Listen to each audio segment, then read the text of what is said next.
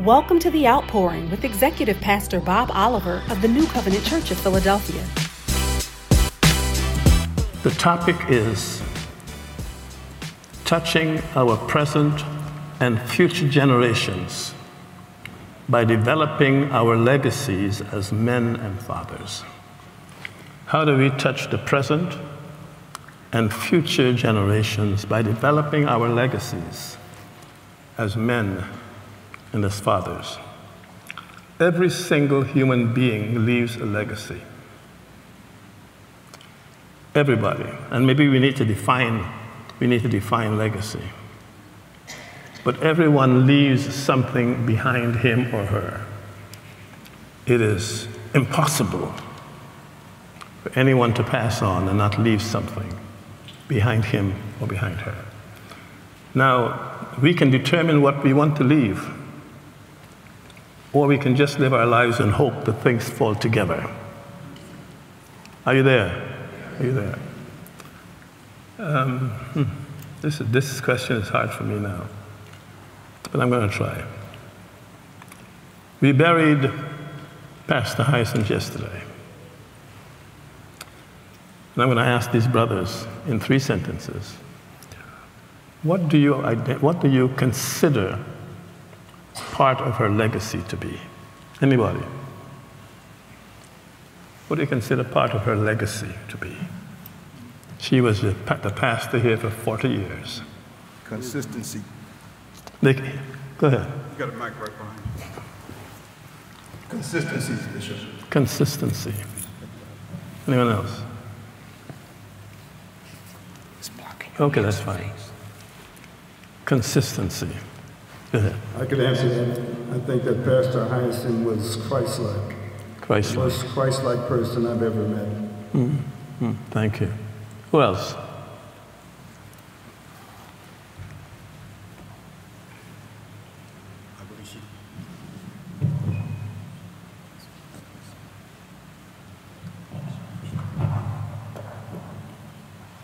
I believe she left a legacy of a love for Christ.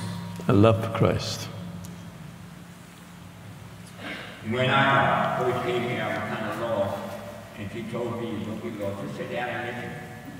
And I listened to her several times, so I'm thankful for that. She says, just sit down and listen. That's the way to stay from being lost. Anyone else? Anyone else? She was a real lady, virtue, vision.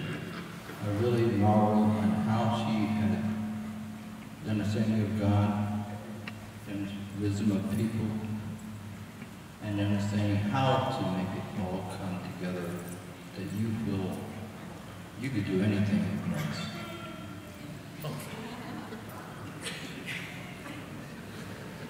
Can you hear? Can you hear over here? Are you hearing over there? Yes. Go ahead. Anyone else? Excellency. Excellency. She intentionally poured into her children and children's children. And she intentionally poured into our lives through discipling. Go ahead. Who's there? Here. She had a lasting impact on the women's ministry and how it affected the women. Generosity. As newlyweds, she gave Deb and myself a picnic basket. And one weekend, my wife packed up my clothes, packed up the picnic basket, and took me to a hotel. So her generosity was beneficial.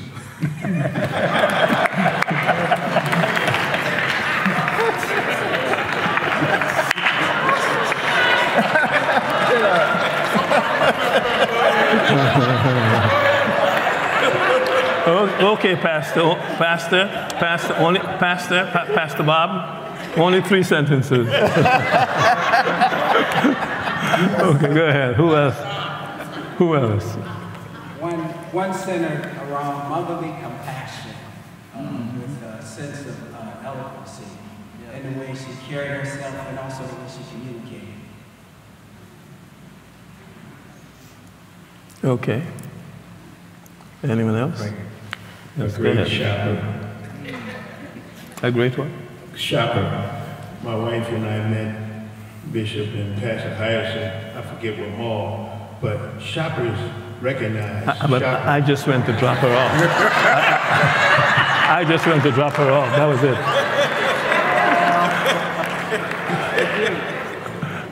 Pastor Harrison recognized my wife, and them two both went to the shoe department, the shoe section.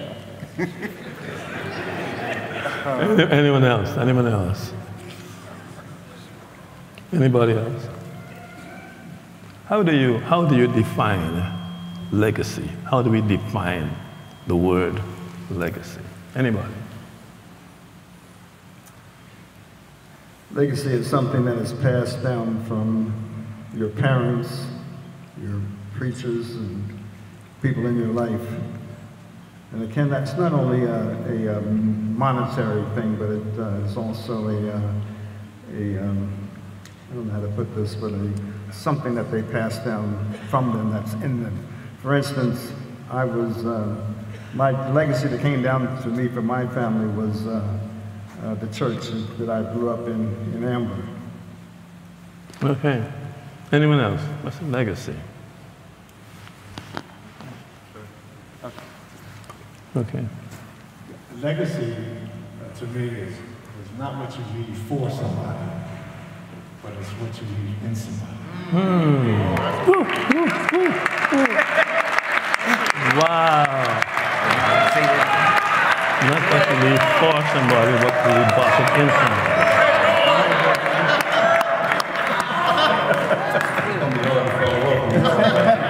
But legacy is, like my brother said, what you leave in people.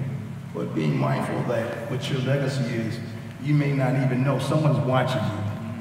How you're living, how you're fighting, how you struggle, and how you go through your challenges.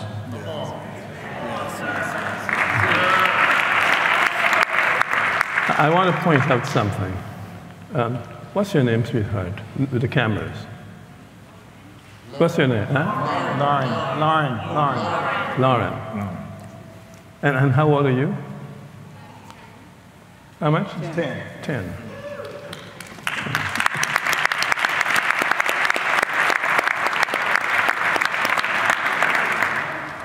This church is depositing a legacy in her life.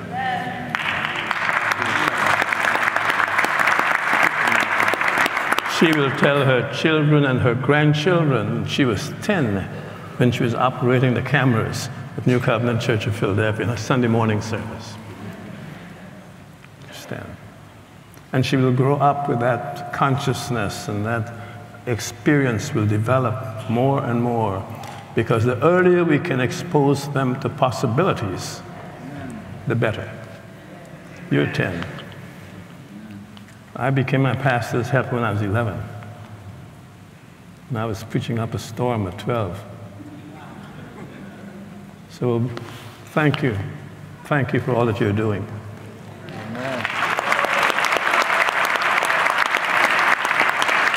Here's my next question for the team here. What do you see as the difference, if there is a difference, between legacy and destiny? And how is the one connected to the other? You gave him the mic, right?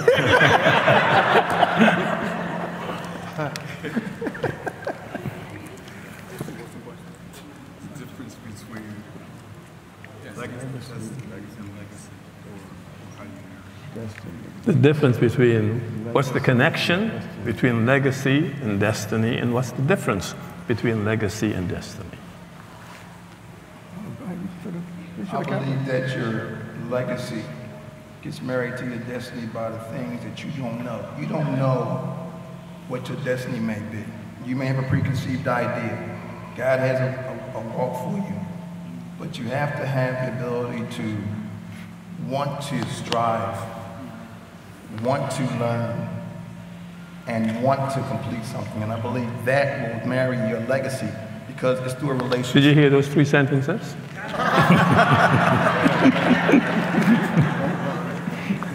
Go ahead. Here we go. I was watching a TV program. I'm allowed to do that, right? I watch a TV program. On Sunday mornings, right? And what they define as legacy, he said that it's a mirror that's turned on us. And what that means, we have to have self-reflection and do a self-assessment of where we are. And if you use love of Christ as a benchmark,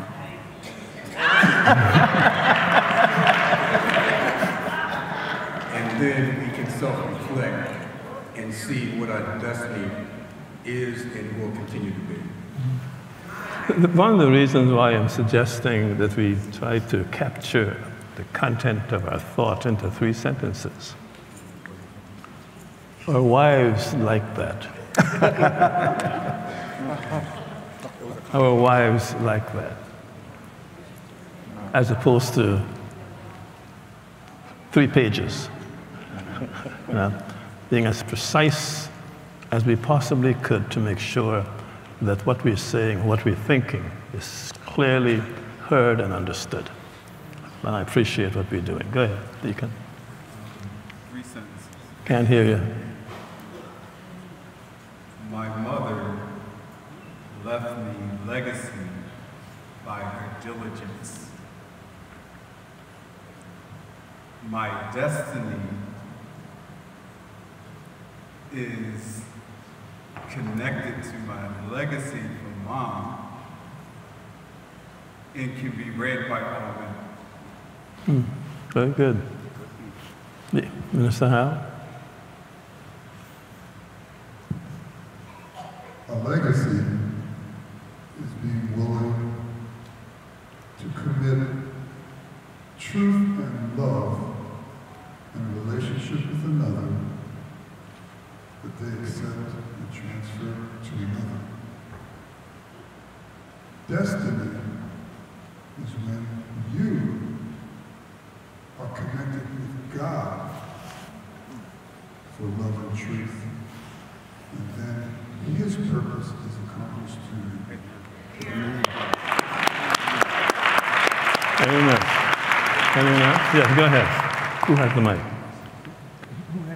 There's a hand. I wanted to respond to that. I would say, to me, destiny is how you live your life, and legacy is how people appraise the life you live. That's how I define it. Okay. Right over. Over here. Go ahead. Go ahead. I think that, bring the mic up. Just 1 minute. 1 minute, please. 1 minute. Destiny is what you do and what you're going to accomplish in your life. My legacy is what those I've affected will do, and the people they will affect. Could someone clarify that, please? What did he say? No, I want someone to clarify it, to make it clear.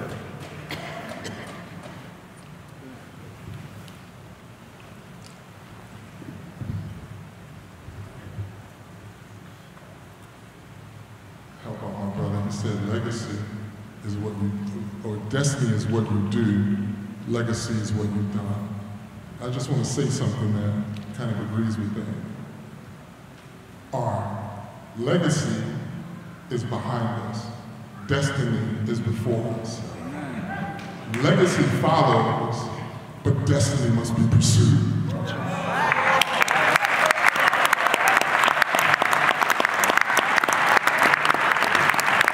You know, Pastor Bob, That was so profound, you ought to become the pastor of this church.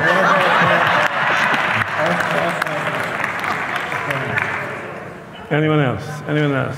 Destiny and legacy.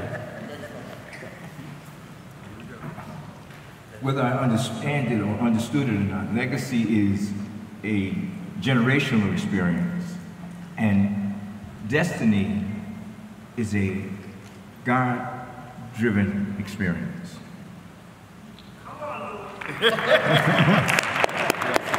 These folks are getting so deep on me, I don't know. That's great. That's good. Anyone else? Yes. Yes. The link between legacy and destiny is in the knowledge that we found out, and this came from you, Bishop Grannum, in 1995. You preached a message called Chosen for Blessings. Mm-hmm. Can you put the mic closer? Okay. And in that message, what I got was this link to an eternal God who chose me, and in that process, I got linked to something. He said that all spiritual blessings are yours in Christ Jesus. Nobody never told me that.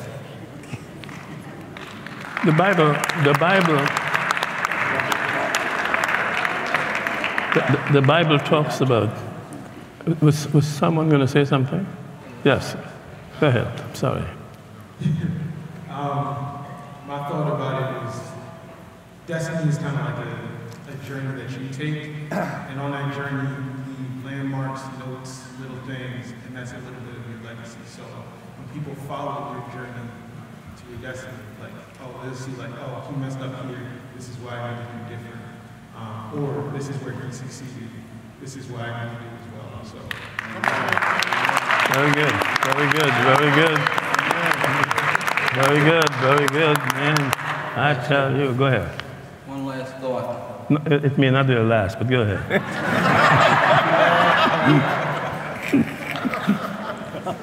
Destiny is given to us by God when he says, I know the plans that I have for you, plans that will prosper you.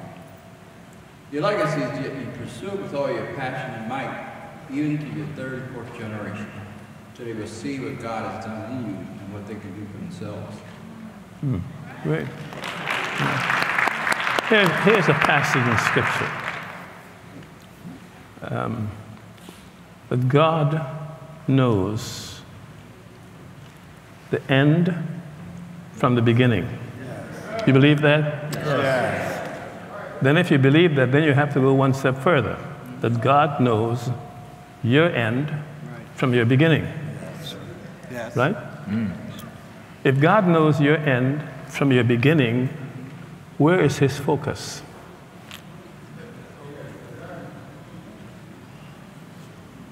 You. You. No, where? Where is his focus? If he knows your end from the beginning, where is his focus? Where is his present focus? All over. He sees everything. He knows everything. But he doesn't focus on everything. Good. So, help me out. Where is his focus? The end, he sees the end from the beginning. So where is his focus? On the end. On the total. He's focusing on your ending. Your what? On your ending, or who you're going to be when you If I can say what legacy is sitting right here before you. The men of God. The destiny is where we're going to end up at as men of God. My grandmother left a legacy in me of good work ethics. My uncle left a destiny in me as who I should be and where I should be. Anyone else? He knows the end from the beginning.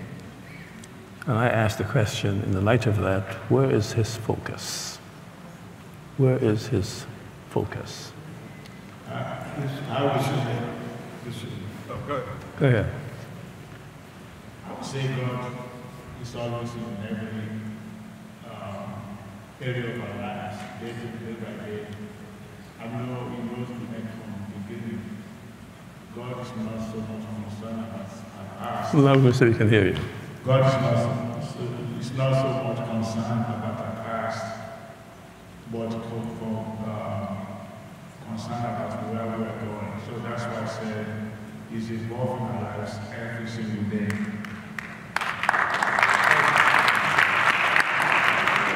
He is involved in our lives every single day, but where is his focus?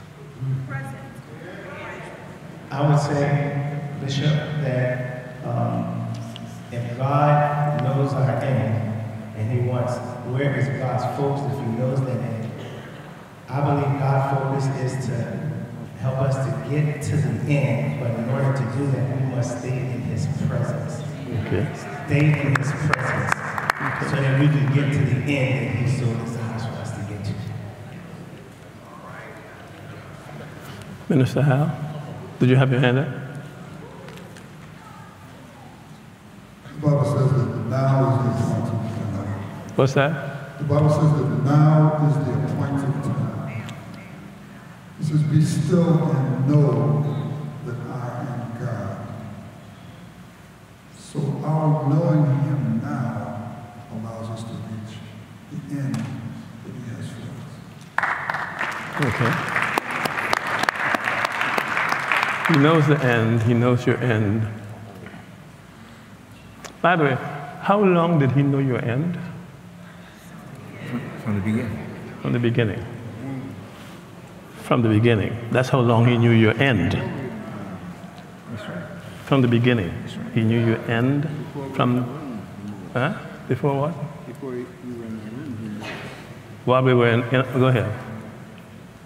The Word of God says before we were in the womb, He knew us and ordained us. And so He knew the beginning even before we began on the earth. The beginning. But we must work it out by seeking Him, by loving Him.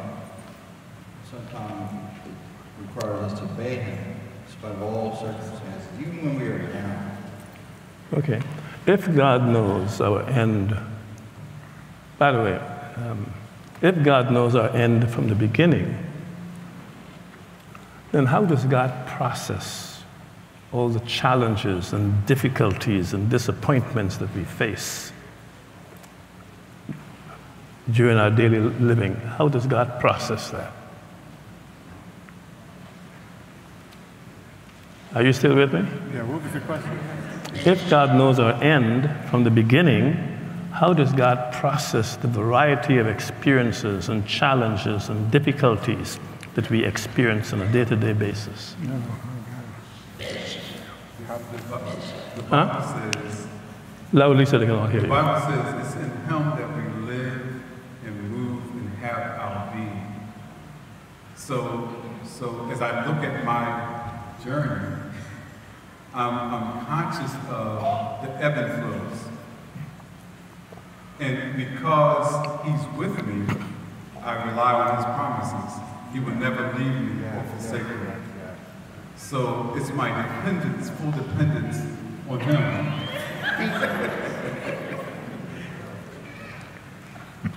Period. That's a good man. You see that there? But I noticed that Minister Hal did not ring the bell, or did he? Because that's his friend, you see. God knows our end from the beginning. God knew my end from the beginning. I got saved at age 11 in a vacation Bible school. I'm committed to vacation Bible schools because that's when I came to accept the Lord as my Savior. Prior to that, I was Roman Catholic, and they never taught me about accepting the Lord as my Savior. They just signed the cross, you know? So when I entered into a relationship with the church and I was introduced to accepting the Lord as my Savior, it made a significant difference in my life. And the pastor who led me to the Lord, became my friend. And then I became very involved in the work of the church. I mean, I was there Sunday morning for Sunday school and then morning service and 6 o'clock for youth fellowship and 7:30 for evening service. My whole life was church. And I was put out of our home because my mother thought I had no ambition. The only thing I'm thinking about is church, church, church. For a number of years, I was not just disappointed, but angry that I found myself being homeless at age 14. I was angry. And then, a few years ago, I had a total change in my concept, in my understanding of God. And I began to realize it was not my mother who put me out. God shared in that. God was present when my mother put me out, and God shared in that decision. Because if it were not for that decision, I wouldn't be the man I am today. And so if God knows our end from our beginning, He is involved in every item of our being, even the things we think are the devil. See, we blame the devil for too many things. Even the things we think is the devil. But where is God? When the devil is doing all this work, where is God? God is right there because He's everywhere and in everything at every time. Amen. That's right. And when we capture that consciousness, then we stop blaming. Are you there? We stop blaming. I basically lost my vision in my left eye because of the many times I was cuffed in my face by my mother. And that was part of the Calvary. But I also have to realize, in all of that, I was her last child, and she could have stopped me from coming, but chose not to. Are you there? Yes, sir. She could have stopped me from coming, but chose not to. So that we have to begin to look at all of our circumstances and see God at work. He has to be at work if He's God. Yes. There is nowhere He can be absent if He's God. Because God is God, and He's present everywhere, and He's all-powerful in every situation. So we have to come to a new perception of who God is and how He works and how He's working with each of us. And the things we don't yet understand, I use the word yet, the things we don't yet understand, He can bring us to an understanding of them and to communicate that He is everywhere. God is do you believe God is everywhere? Amen. Yes, in everything? See, if we capture that God is everywhere in everything, then we'll be more conscious of saying, okay, God, I may not know to handle this, but you can help me handle this. Because you are in everything, and you're everywhere. And you are determining my destiny. My destiny. He's determining that. I just want us as brothers to think about how do we follow through with these concepts and decide what do we leave for the present and future generation? What wisdom do we leave for them? What wisdom do we leave for them? There's some things money can't buy. You may leave a lot of money, but they're going to blow it. They're going to blow it. How do we impart wisdom and friendship and connections and relationships? That's what is needed. That's what is needed. And we as brothers and as men, and I'm not deliberately leaving out the ladies. I'm not deliberately leaving out the ladies. I'm just deliberately leaving out the ladies. But as men, this is Father's Day. This is Father's Day. How do we as men and fathers look at fathering as a full-time job? Okay. We got to be there. As a full-time job, as a full-time job. How do we... yesterday, oh yes, I was here yesterday, and I made a statement. I said there were 3 words I've never heard in my home in reference to me. 3 words. Never. Not from my mother, not from my father. And those 3 words were, I love you. Never heard it. Never, never, never heard it.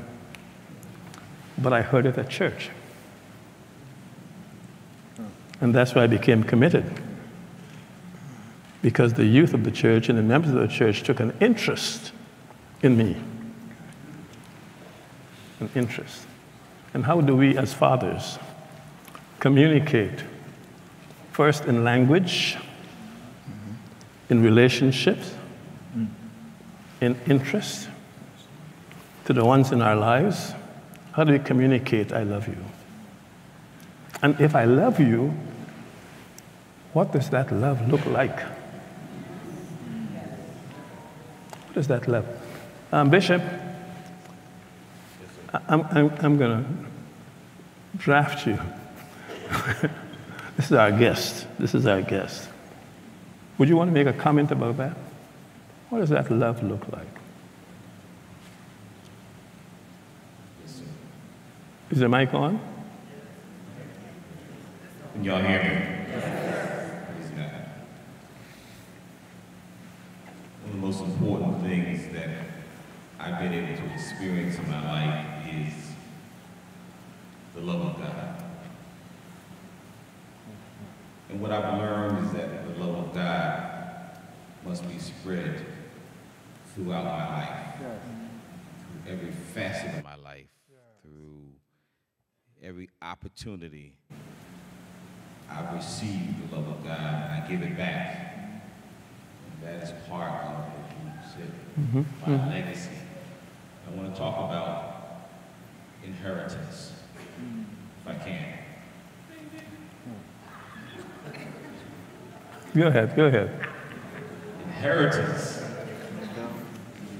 is a gift, and it is a gift that is given, just like love is a gift, just like anointing is a gift, just like healing is a gift. And so, as the Bible says, a good man leaves an inheritance for his children's children. And so, brothers, as I sit here before you today, I'm reminded that as good men, you must leave an inheritance for your children's children. Amen? Let me pick up on that. Let me pick up on that. Thank you very much. Leave an inheritance for your children's children, which is sort of different from how we have been programmed. We've been programmed that we ought to leave something for our children. The scripture says we leave something for our children's children. We leave something for our children's children, that they need to grow up standing on a foundation that grandparents left for them. And if they don't feel a sense of love and being wanted, then whatever is that package doesn't mean very much. Yeah? Doesn't mean very much. Any comments on that? Go ahead. Bishop, I believe that you have to be determined and be on point, be on purpose. If you're going to leave something back for your children, you got to start planning early. You got to, I don't care what's in your way, you got to be motivated to get it done. And to do that, we have to be there. But to what extent are we as men trained to do that? To what extent are we trained to leave something for our children's children? Is that part of our culture? Bishop, you told us on Arley Street how to buy a house. I'm sitting here with you now, I own 3. And because of the lessons you and Pastor Hyerson taught me back then, also I got here, I was married. I'm married now. Because of the legacy and because of the lessons you taught back then on purpose, all these men here, all these people here, I can't point you all out, but you helped me to be where I am today. Wow. Wow. Yes, go ahead. The thing that I've got, God is love. And the essence of love from my belief system and experience now is love is intentional. God, you mean love is not accidental? It's not accidental. It's intentional. God so loved the world that he gave. Because of man's fall, out of his love for humankind, he says, I'm going to redeem you by sending you my most valuable, my precious. So that in trying to model that intentionality in men, being intentional about the things that I do, how I keep my word, because God honors his word above his name. Yeah, I'm so glad Minister Hal rung the bell. That's why I handed it off. I handed it off. Another question. He asked another question? You asked him another question while he was speaking. Oh, I see. Okay, fine.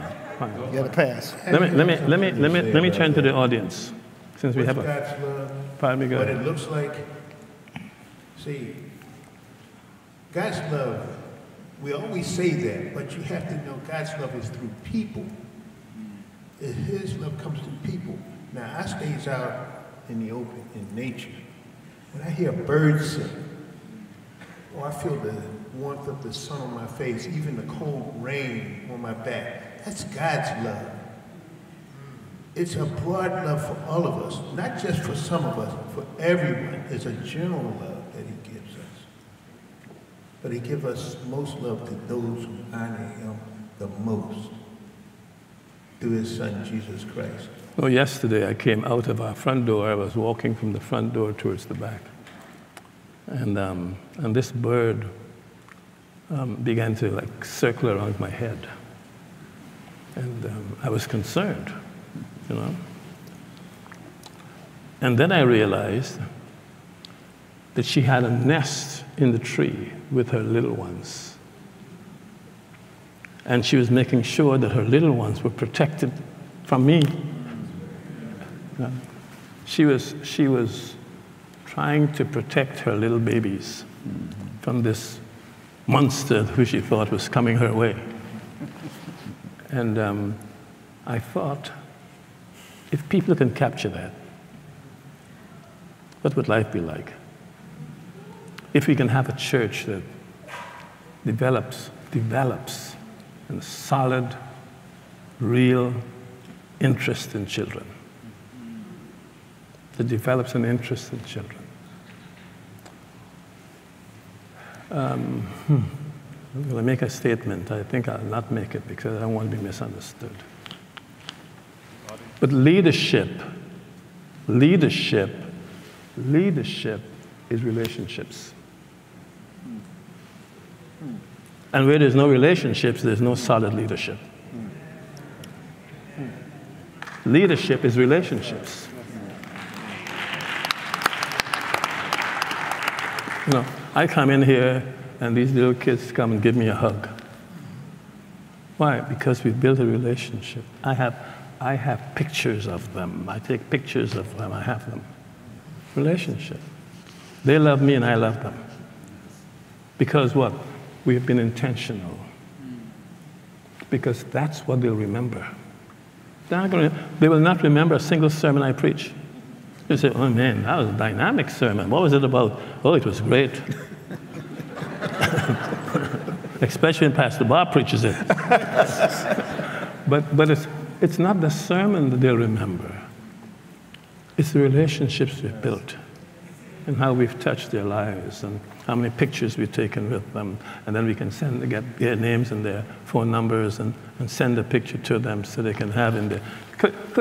Just imagine kids having cell phones. How many of you had cell phones when you were 8 or 9? What? How about 50? How about when we were 50? But they have cell phones. And they can take pictures on their cell phones. And we need to encourage that, because that's how relationships are built and sustained. And when we as a church are not as busy to just focus on ourselves, and we can focus on this child. As soon as I came in this morning, I pointed her out. Because 60 years from now, she'll remember that. And by the end of this service, she and I are going to have a picture at her camera. And she can tell her grandchildren. She will show her grandchildren, because somebody made a decision to recruit her, and that's the beginning of a relationship. Yes. She knows more about that camera than I do. So let me ask a question then. How do we go about building those important relationships in the lives of children and the lives of adults? Now, hold it. We've reached the point in our society where adults and parents are afraid for other folks to build relationships with their children. Are you there? Yeah. They're afraid. That's the culture. They're afraid. But how do we invest? And that's the word, invest. How do we invest in the lives of children? Because if you invest, you will have interest and profitability. If you can have all of your money in a checking account in the bank, but you haven't made a penny. Are you there? Why? Because checking accounts don't give any interest. The bank just uses your money until you're ready for it. But how do we invest in the lives of children so that that investment counts over the years and over the decades? How do we do that? And that is something that we have to think about as a church. Investing, so that I was coming in the door the other day, and as soon as I opened that door, this little child pulled off her coat and ran and hugged me. And so I gave somebody my camera to take a picture. How do they care enough to care about us? And how do we care enough for them to care? Okay, I'm looking at my time. Any questions? Any questions from the team here or from the audience? Who's that? Huh? Questions? Oh, yes. Go ahead. To answer your question, I know people who have taken time with me, well, that's the key word, time. A lot of time, a lot of encouragement in different moments when I needed it. They were intentional about it. So it wasn't like when times when I wasn't contacting a certain person or my mentors, they would be contacting me, just checking in. How are you doing? How's this? They would remember, things that I've said to them. Oh, how's that going? How's that job search going? How's the job going? Things like that. So it made me feel that so this person actually cares about my daily life, my daily walk, the way that I'm walking. They care about where I'm going, and they care about me right now. So yeah, that's what I was saying. Yeah, no, very good, very good. What questions? What questions do you want to ask me so I can get Pastor Bob to answer them?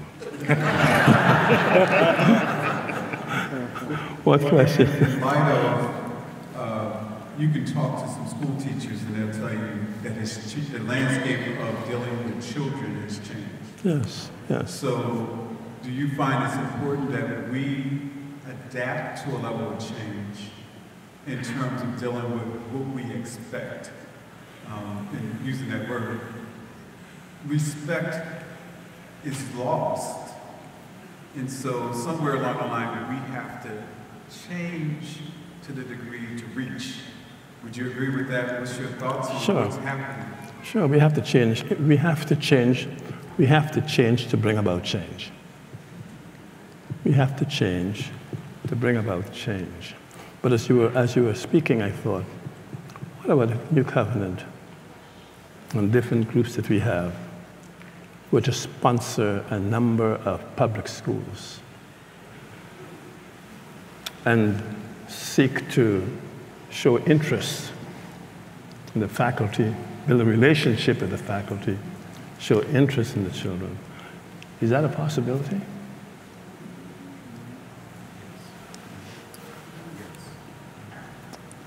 Because if we can minister to them where they are, and if we can show caring where they are, I think the possibility of their responding might be greater. Any questions from the audience? Can I ask a question? Yes. Okay. I just want to go back a little bit to what we discussed, God knowing. I can't. God knowing the end from the beginning. Yes, God knows the end from the beginning. This question I always ask, does everybody get to the end that God intended? Well, okay, I missed something there. I said, does everybody get to the end that God intended? Does everyone get to the end that God intended? Yes. Yeah. You have an answer? You have an answer? Yes. No, I was about to say that there are so many young kids being killed now. I know it cannot be the will of God. God knows because He's God. He has to know. There can't be anything that God doesn't know. It would disqualify Him from being God. Yeah. So He knows the end from the beginning. And He is working with us in the process because He knows the end He wants for us.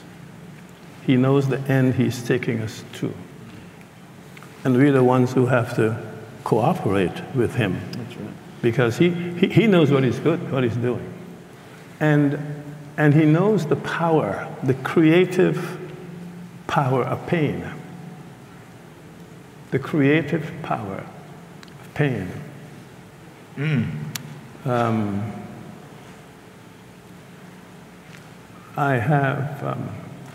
I saw Pastor Hyacinth suffer. She wasn't just sick. She suffered in pain, in pain, in pain. And when she passed away last week, I thank God that He delivered her from the suffering of pain. And that deliverance has helped me in terms of how I process this loss, because He has delivered her. See, the challenge was that her heart had stopped several times one day. And even though the heart was kind of repaired, it was incapable of pumping blood to all parts of her body. And those parts of her body that were not getting enough blood were sending a message. And the message was pain. Pain. And sometimes in our lives, there are parts of our lives that are sending messages of pain. Because it's not getting enough for the spiritual blood and the relationships and the trust. Go ahead, blow it up. One of the things I'm sorry about, I'm really, really sorry about, is that, and Pastor, please forgive me. Please forgive me. I'm sorry about that we can get up at the end of the message, bring our offerings, and leave. Because we've just robbed ourselves of fellowship. And fellowship means hanging around with some of the people around you and say, how are you doing, girl? How is everything? Good. But just to come in and walk out, we're losing part of worship. Because worship includes fellowship. Yes. Amen. Yes, sir. Fellowship. We can go back to our seats. We can talk to our friends. Because you can't talk to your friends during the message, unless I'm the one preaching. But you build relationships. You have friends in this church. And you need to touch bases with your friends after the service. So don't just rush out. Come back to your seats. Talk to the person next to you.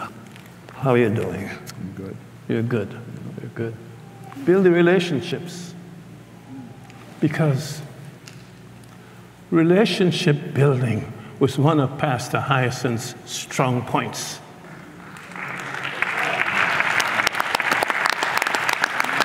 Strong points. Strong points. Don't just rush away. Bishop, can I ask you? Yes, go ahead. You have a mic? Bishop Grannum and I discuss this often. If God knows our beginning From the beginning. and our end. No. God knows our end from our beginning. So God knows our end from our beginning. That's right. Do we really have free will? Do you really have what? Free will. Free will. Yes. Yes. Excellent question. Excellent question. Pastor, you want to answer that? Yeah. Yeah. Could pass Oliver the mic, please. Excellent question. Do we have freedom? That was the question? Free will. Free will.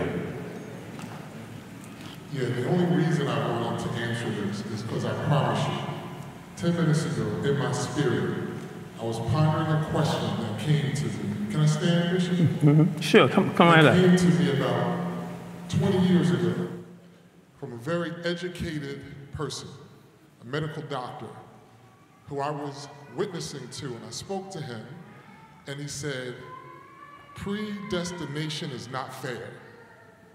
He said, how can a loving God choose some over others?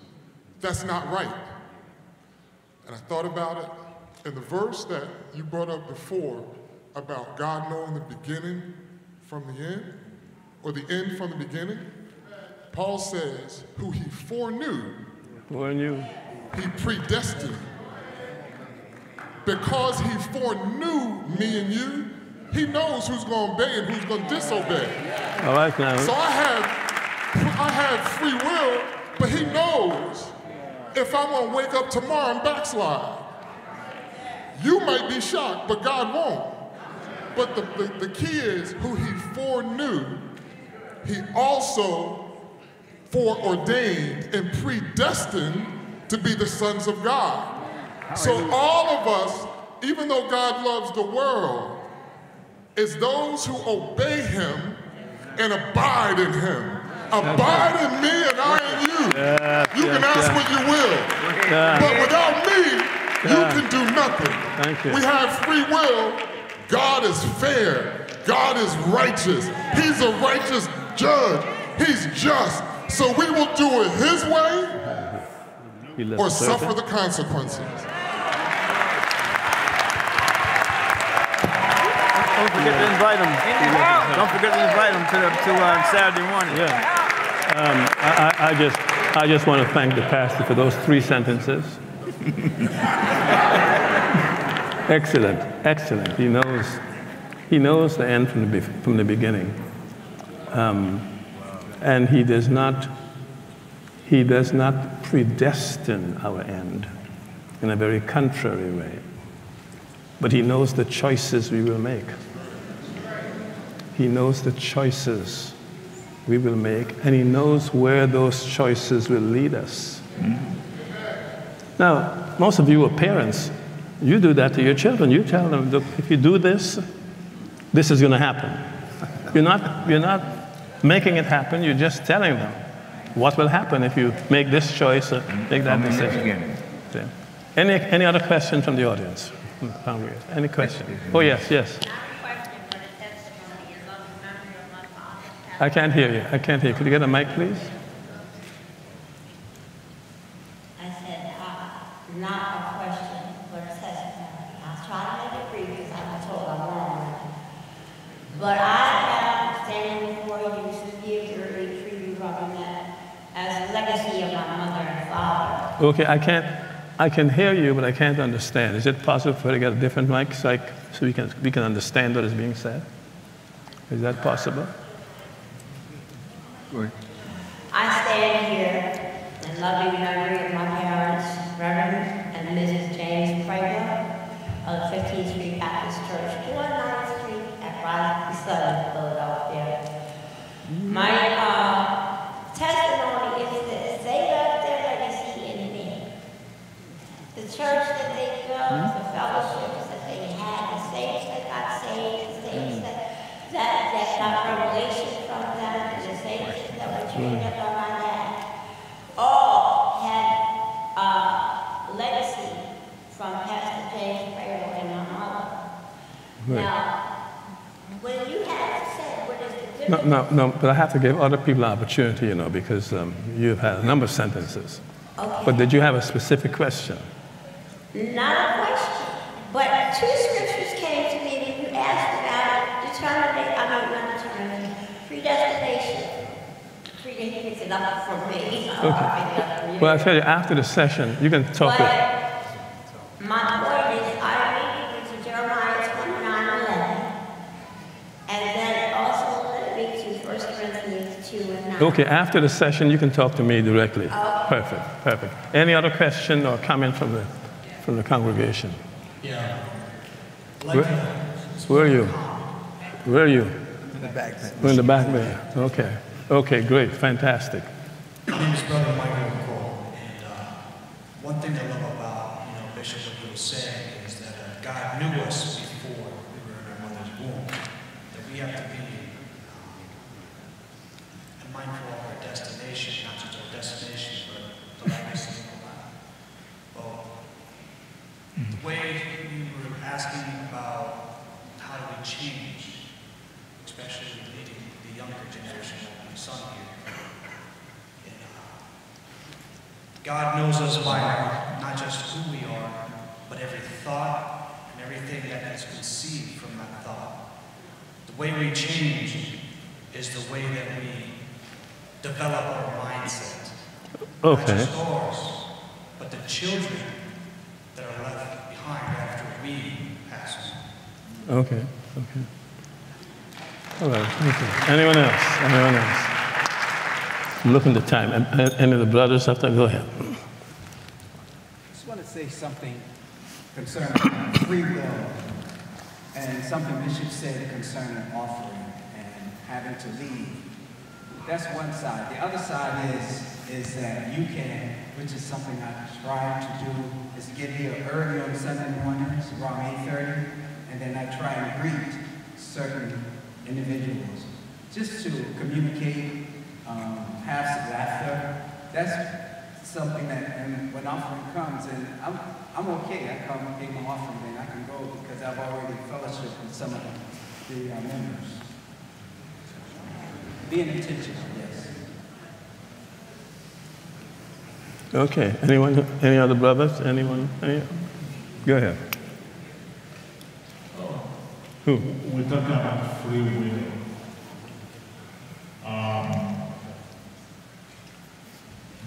We know in this country we have what is called freedom. There are other parts of the world that people don't have the choice of free will. Because of where they live, the kind of government they are under, the kind of society they are under.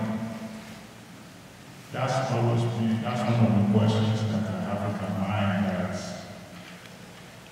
yes, the gospel, for example, is very open to everybody this morning, but there are a lot of other places that are not getting the gospel. Okay. Okay. Bishop? Yes. At present, we've got a mandate, and our mandate is to go. When you say, the whole issue for me is, what is my identity? And if my identity is in Christ, you know, it's my life, does my life belong to me? So if he says go, then I must go. If I contemplate, well, you know, what do I want to do? You know, if it's in him I live and move and have out my being, my life belongs to him. I've been purchased with a price.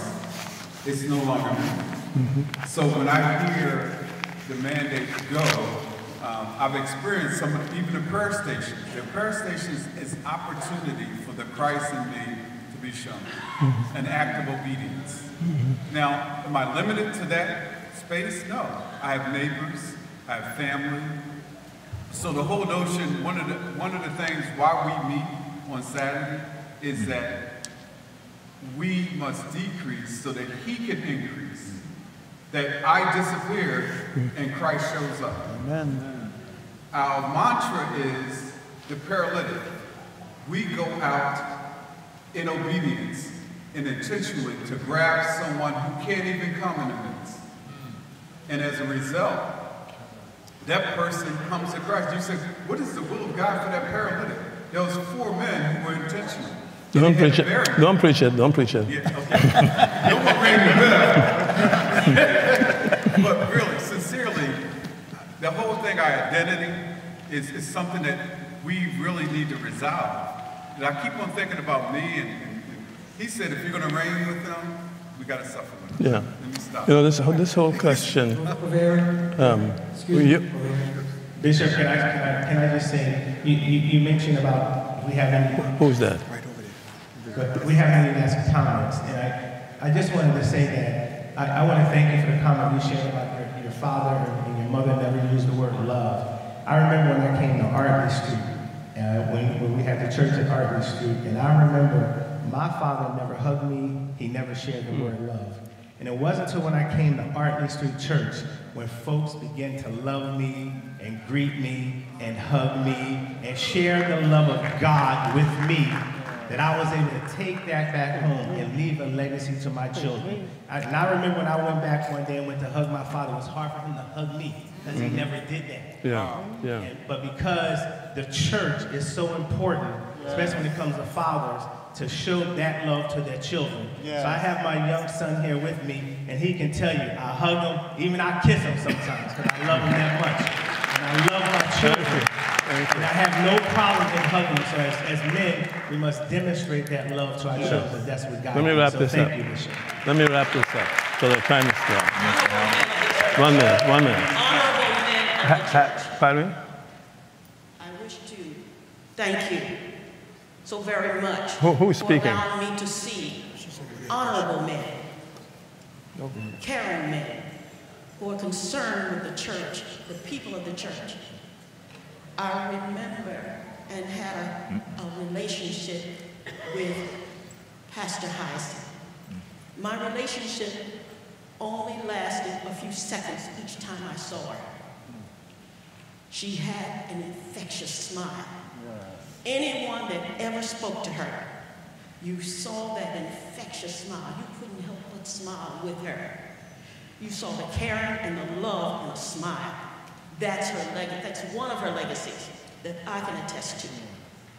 What I'd like you all to know, because you're honorable men, you're upright men, and you want what's right for families and the church. But there's some things going on now that demands honorable men to stand up to. Women are concerned about them, not only themselves, but their children, what they're being taught, how they're being treated, what they're being exposed to. Not only that, women are concerned because we know you are the providers and the protectors. So we come to you for provision, understanding, and protection. The things that are going on in this world now, we are not in agreement with. A lot of them. And I fight. Okay, now I have to wrap Any up way now. I can, but I'm asking you to make provisions for females. Let me ask you a question. Let me ask you a question. Has this been a meaningful process to you?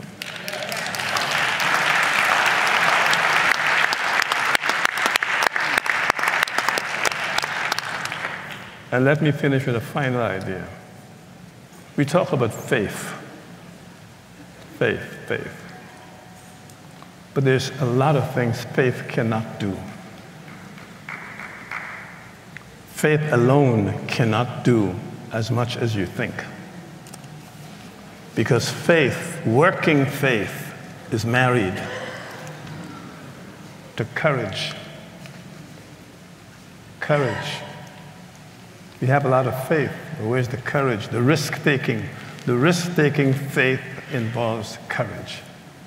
I remember when Pastor Hyacinth, in seeking the mortgage for this campus, when we were trying to buy it, went to the bank, one bank, and she showed him the map of the campus to get a mortgage. And the gentleman said to her, "If we give you a mortgage, what will you do when you lose the campus?" Because in his mind, we couldn't own something like this and keep it. And so she said, "Thank you," and she walked out. She went to another bank. And then when we did get the mortgage, she went back to the first bank and showed them the paper. The paper was signed and the ink was dry.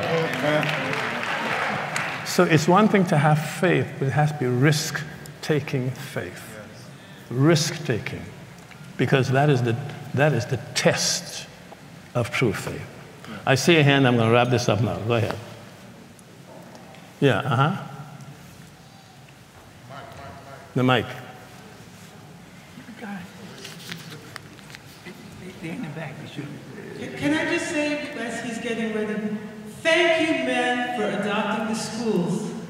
The children in schools are longing to see men, to hear the voices of men, to feel the touch of men, and to be cared for and protected by men. Even if you go once a month or once a year, it's a big deal. They really love to see you. Thank you so much.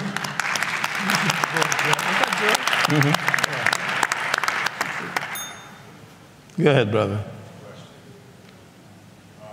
Put the mic up there. I feel like families, as a father, the families are being attacked. I know in my experience, my family's being attacked. I feel like I've always been there to do everything. I didn't grow up with my dad, so I did everything myself.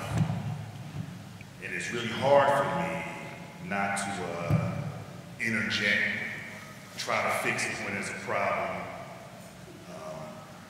And I feel I'm at this place where I don't know how to do that anymore because nobody's listening.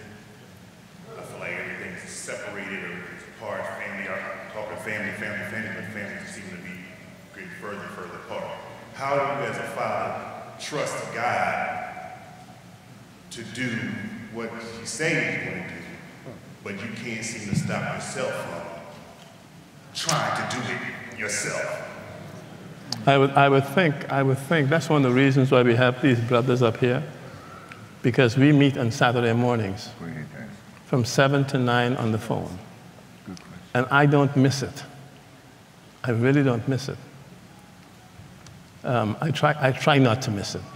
There were several Saturdays when my wife was so ill that I had to take care of her.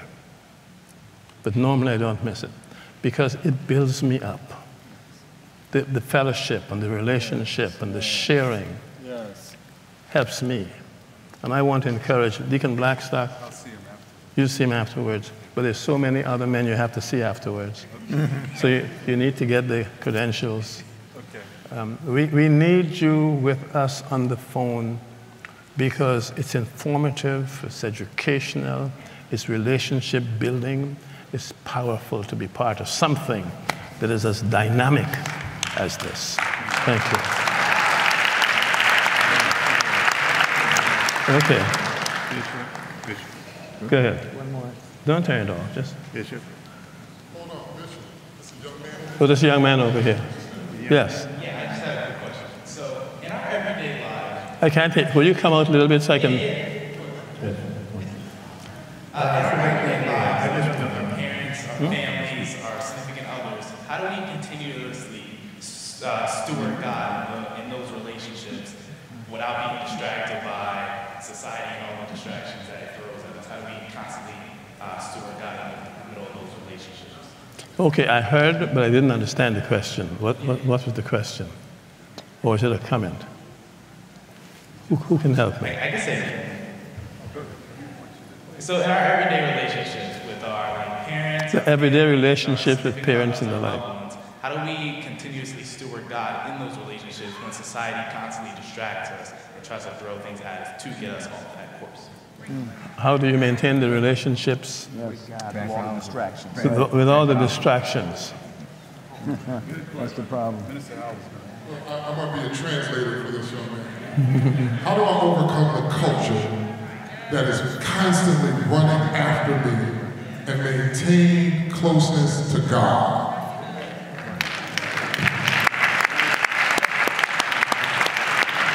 Well, you cannot overcome that culture by yourself.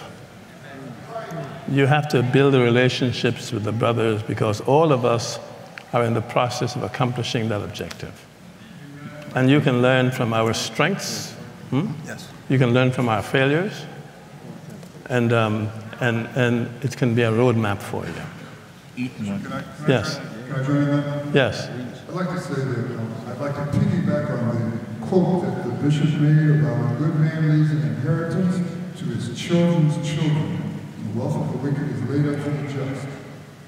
I'd like to piggyback on that and say that there's a quality of care that needs to touch this young man that you experienced when in your family there was a cutoff. You didn't experience the parenting at home, and in many of our homes right now, there's a cutoff in our homes, and our children are naked right now, and many of them are vulnerable to the culture that is really decimating them right now. I could say more, but for time. So I wanted to commend the pastor who pastored you, but he did, in obedience to the verse, that he committed to you not only to walk with you till you mature, but until you were pouring into others. That's a good man leaves an inheritance to the children and the children's children. That I call a repeated relationship. It's a repeated relationship that we as men, I believe, I call it, that's discipleship. That's what Jesus did with the disciples. I know this is a long hit the bell, brother. There have been many run-on sentences here. So I'm just saying, a discipling relationship that's right. is the answer. Is the answer. It is. And that discipling relationship begins with friendships, making friendships. Okay. Catch that young man before he left. The one that spoke to You can see him afterwards. But I just want you to know one thing. As men, when we met every Saturday at 7 o'clock, we met right up here before COVID, each and every Saturday morning. And if it wasn't for the men of this panel, I wouldn't be here. Thanks to Minister Howe, he always came to me. Come on, brother, come on, be with us this morning. I said, 7 o'clock, it's too early. Now, after COVID, we was on Zoom each and every Saturday morning. You don't have to get dressed. You don't have to wash your face or brush your teeth. But you be there because nobody didn't judge. It does help if you're dressed. I want a t-shirt. Thank you. Thank you. Yes. Okay, time is up. Yeah. That's you. You. This is your group. Oh my. Yeah. Well, I got to sing now. That's right. We're done. Who's going to benefit? Offering. Hallelujah. Can we give it up for the men? Come on, can we give it up for the men again? Come on, we can do better than that. Hallelujah. Thank you for joining us in service today. We pray that this ministry has been a blessing to you and your family. To give your gift of love and help keep this ministry on the air, visit nccop.church/giving for all of the ways that you can donate to the ministry. Thank you so much for your generosity and God's blessings until we meet again.